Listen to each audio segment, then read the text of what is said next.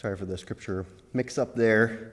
There's the scripture that you have in your bulletin is a similar story, but it's much more condensed. They're not fishing, and they offer Christ the fish, which is kind of nice to have both, but for my purposes, and we just wanted to read the one. So, what with all that's been going on the last several months, my brief time in Ukraine 21 years ago, this summer has been playing over and over in my mind. And there are two stories from that trip that I'd like to share with you today. The first is one of the most profound, devastating experiences of my life that will haunt me all my days.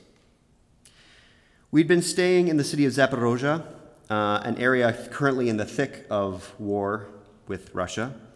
On our last morning, we got up early to catch the trolley across town to the train station. As we approached the trolley stop in the early morning light, another gentleman was already there. He was a tall, thin man, probably in his 30s or 40s, although at first glance he looked much, much older.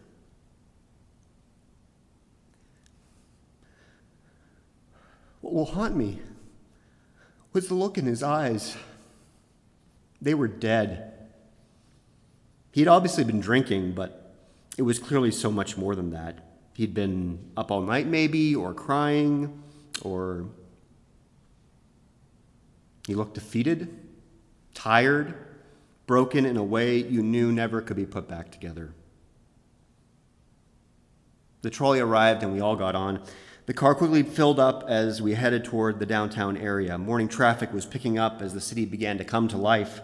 The man stood amidst his fellow travelers, staring off into space with that same dead look. Wherever he wasn't there. Several stops later, he exited. We were packed in like sardines at this point, and I found myself pushed to the very back of the car. As the trolley left the stop, I watched the troubled man stagger down the tracks away from us. Now in rush hour, the hustle and bustle of hundreds of people quickly moving perpendicular to the track through the crossing accentuated the sole man staggering down the tracks. As I watched him, I began to hear what I can only describe as ethereal accordion music. I know I don't usually consider ethereal and accordion in the same sentence, but that's what I experienced. As the man continued down the tracks, his staggering became more and more pronounced, almost comical if it wasn't so treacherous. He was weaving so severely I couldn't understand how he was still on his feet. Meanwhile, the accordion music was getting louder and louder. Just before he reached the crossing, the man finally completely lost his balance. His head violently striking one of the rails. He lay there, lifeless. And the last image I saw before the trolley turned the corner was his body lying there beside the tracks and the masses of people walking right by, never stopping, never bothering to look. The accordion music was now overwhelming, drowning out every other sound.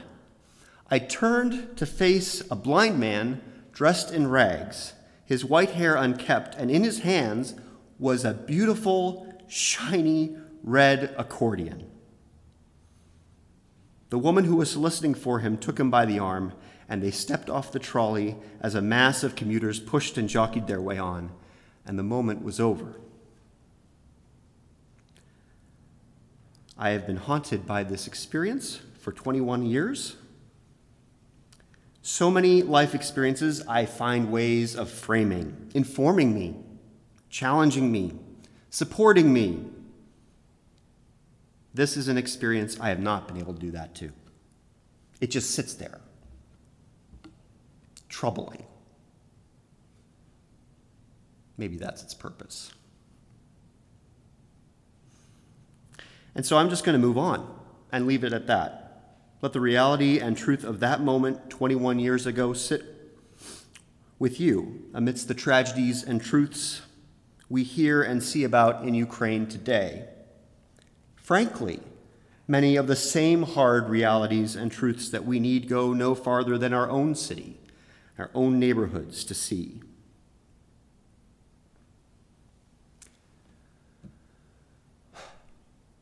We live in a finite world with finite resources bound by the laws of science.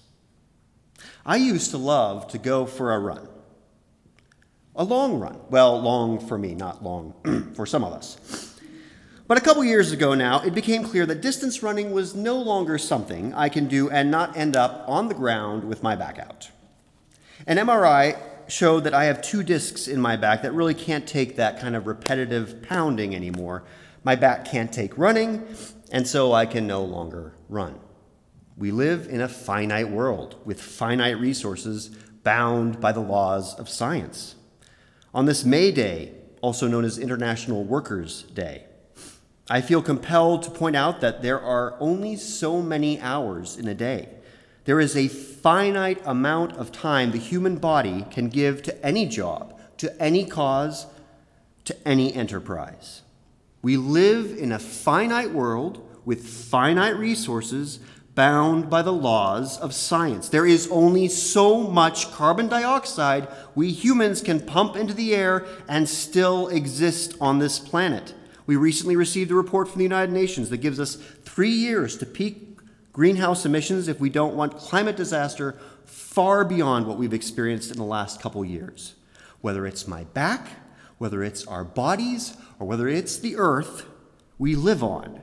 We live in a finite world with finite resources bound by the laws of science. And yet, we are a resurrection people. We believe in resurrection. We believe in practicing resurrection. The problem is that the forces and powers of this world have become savvy to this belief. The idea of resurrection has been co-opted, corrupted, and utilized for all the wrong things and all the wrong reasons, to the point that somehow billions of people's perceptions, it can somehow stand for the antithesis, the exact opposite of Christ's resurrection. Christ calls us to love our neighbors, and the powers of this world tell us that to love some neighbors, we have to hate some other neighbors, or we have to kill some other neighbors. Christ calls us to love our Creator with all our heart and soul and mind, and the powers and forces of this world somehow convince us that we can show love through the work of our bodies and things. If we just buy this, if we just watch that, if we just give a little more to this institution or business, if we just gave of ourselves a little more in the right way, if we would just become a little more. We live in a finite world with finite resources bound by the laws of science. And yet, so often when we humans see signs of resurrection, when we catch a glimpse of the miraculous, infinitesimal beauty and imagination of God's ways, we humans manage to find ways of putting it in boxes, packaging it up, and selling it for our own gains. And in doing so, we disregard the finite nature of our world. We disrespect its finite resources, and we disdain and scorn our Creator. We live in a finite world with finite resources bound by the laws of science, and we are resurrection people. And like the early followers after the resurrection, we are all over the place. We don't know what comes next. For so many followers who witnessed Christ's death in person, or even were just in Jerusalem that week, there had to be such trauma in going through that time. How is that manifested in these days after the resurrection and before the Holy Spirit? And what about Christ? How did Jesus' death traumatize the risen Christ? If he's fully human, how could such an experience not create trauma? He shows us the holes in his hands and feet. Did he have PTSD? In these brief moments with Jesus after the resurrection, how is the trauma of a horrific death on the cross manifested in these moments together?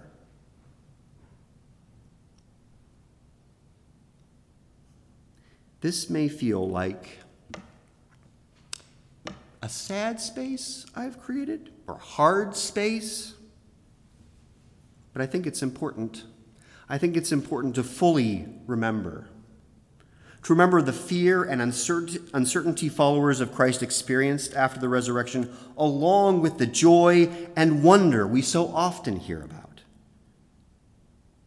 It is in honestly naming and considering the entirety of who we are and what we experience that provides an antidote to the corruptive lies of human ways instead of God's ways. To practice resurrection without this honesty and truth is to join the chorus of lies and deceptions that would distract us from our practice. And so even though I don't know what to do with it, I remember the man I met at a trolley stop in Zaporozhye 21 years ago. We need these points of tethering when dealing with such profound power as resurrection. So where do we start? The Apostle Peter clearly didn't know where to start. He didn't know where to turn or what to do, so he went back to the one thing he knew he did well. He went all the way back to the Sea of Tiberias and began to fish. A lot is made in commentaries about Peter not getting it right again. He's not going out and fishing for people like he's supposed to be. He's going back and fishing for fish. No doubt there is an element of the Apostle Peter being the fool. But I also wonder if he wasn't going exactly where he needed to go, both for himself and for all of us. He went back to what he knew, and he found Christ there. And in finding Christ there, he found abundance, an absurd amount of fish. And then Christ served them breakfast. Christ served them breakfast. I can't imagine what that must have felt like after everything the past several weeks, after feeling out of sorts and not knowing where to go, to sit and eat with the risen Christ. Peter goes back to what he knows and finds Christ there. He finds resurrection. Where do you find resurrection? How do you practice resurrection? Obviously, there are an infinite number of ways, each of us in our own way. If you start looking for it, you'll see it like manna from heaven, all around. I see it all around. You need to know what a powerful example your way of practicing resurrection is to me. Those of you who help bring new life into this world. Those of you that walk with our fellow humans who are suffering or who are about to leave this earth. Those of you encouraging and creating new ways of being community in physical neighborhoods we occupy. Those of you that build communities and connections in spaces such as labor organizing or environmental causes or interfaith organizations. Those of you that help others understand the law or language, our humanity. Those of you that teach and show others how this world works and how one might navigate their place in it. Those of you who write or paint or create music or tell stories or put yourself out into this world in some way. Those of you that take in such vulnerable acts and appreciate and accept them. Those of you that show up here week in and week out and make sure we are community. Those of you that show up even though you feel like you have nothing to give or say or do. Those of you that challenge us. Those of you that encourage us. Those of you that inspire us. Those of you that support the lives and loves around you. You. You show me resurrection. You overwhelm me with its power.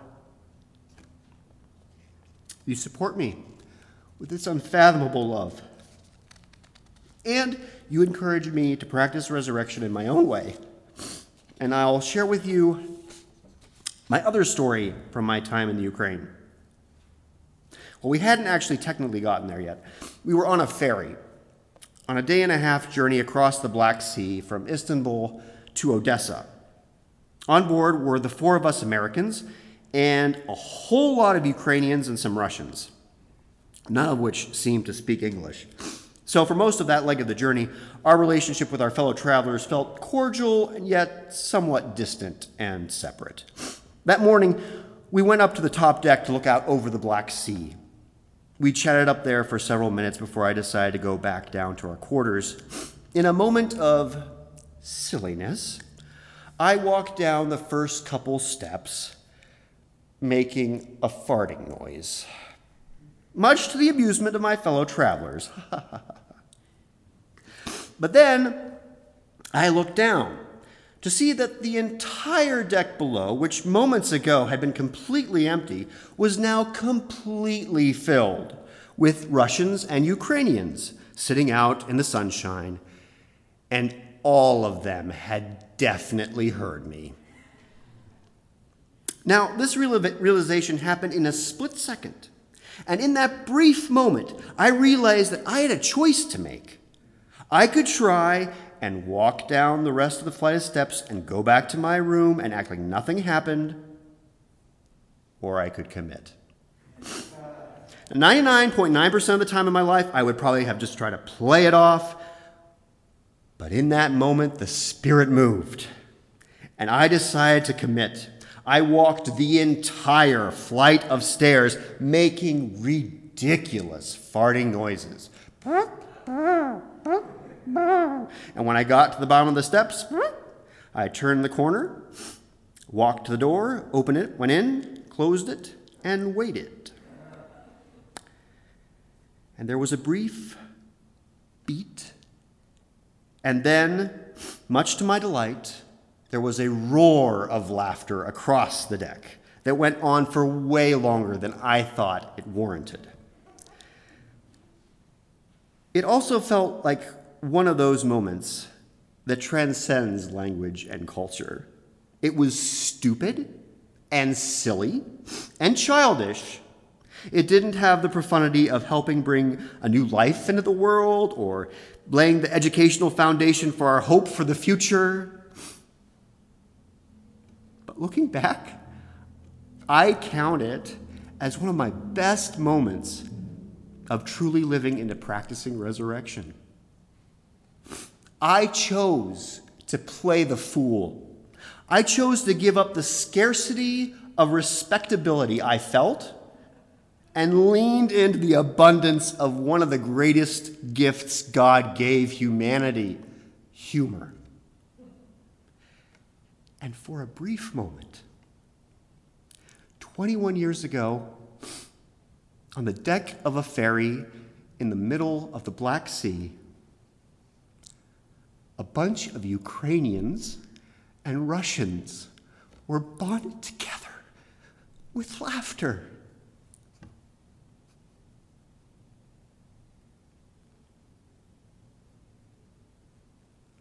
How do you practice resurrection in your own way? Like the Apostle Peter, where have you chosen to go back to what you know? And where have you listened to Christ, felt the movement of the Spirit, and leaned into the abundant grace and love of God? We live in a finite world with finite resources, bound by the laws of science, and We are a resurrection people, filled with infinite love, bound by the love of Christ.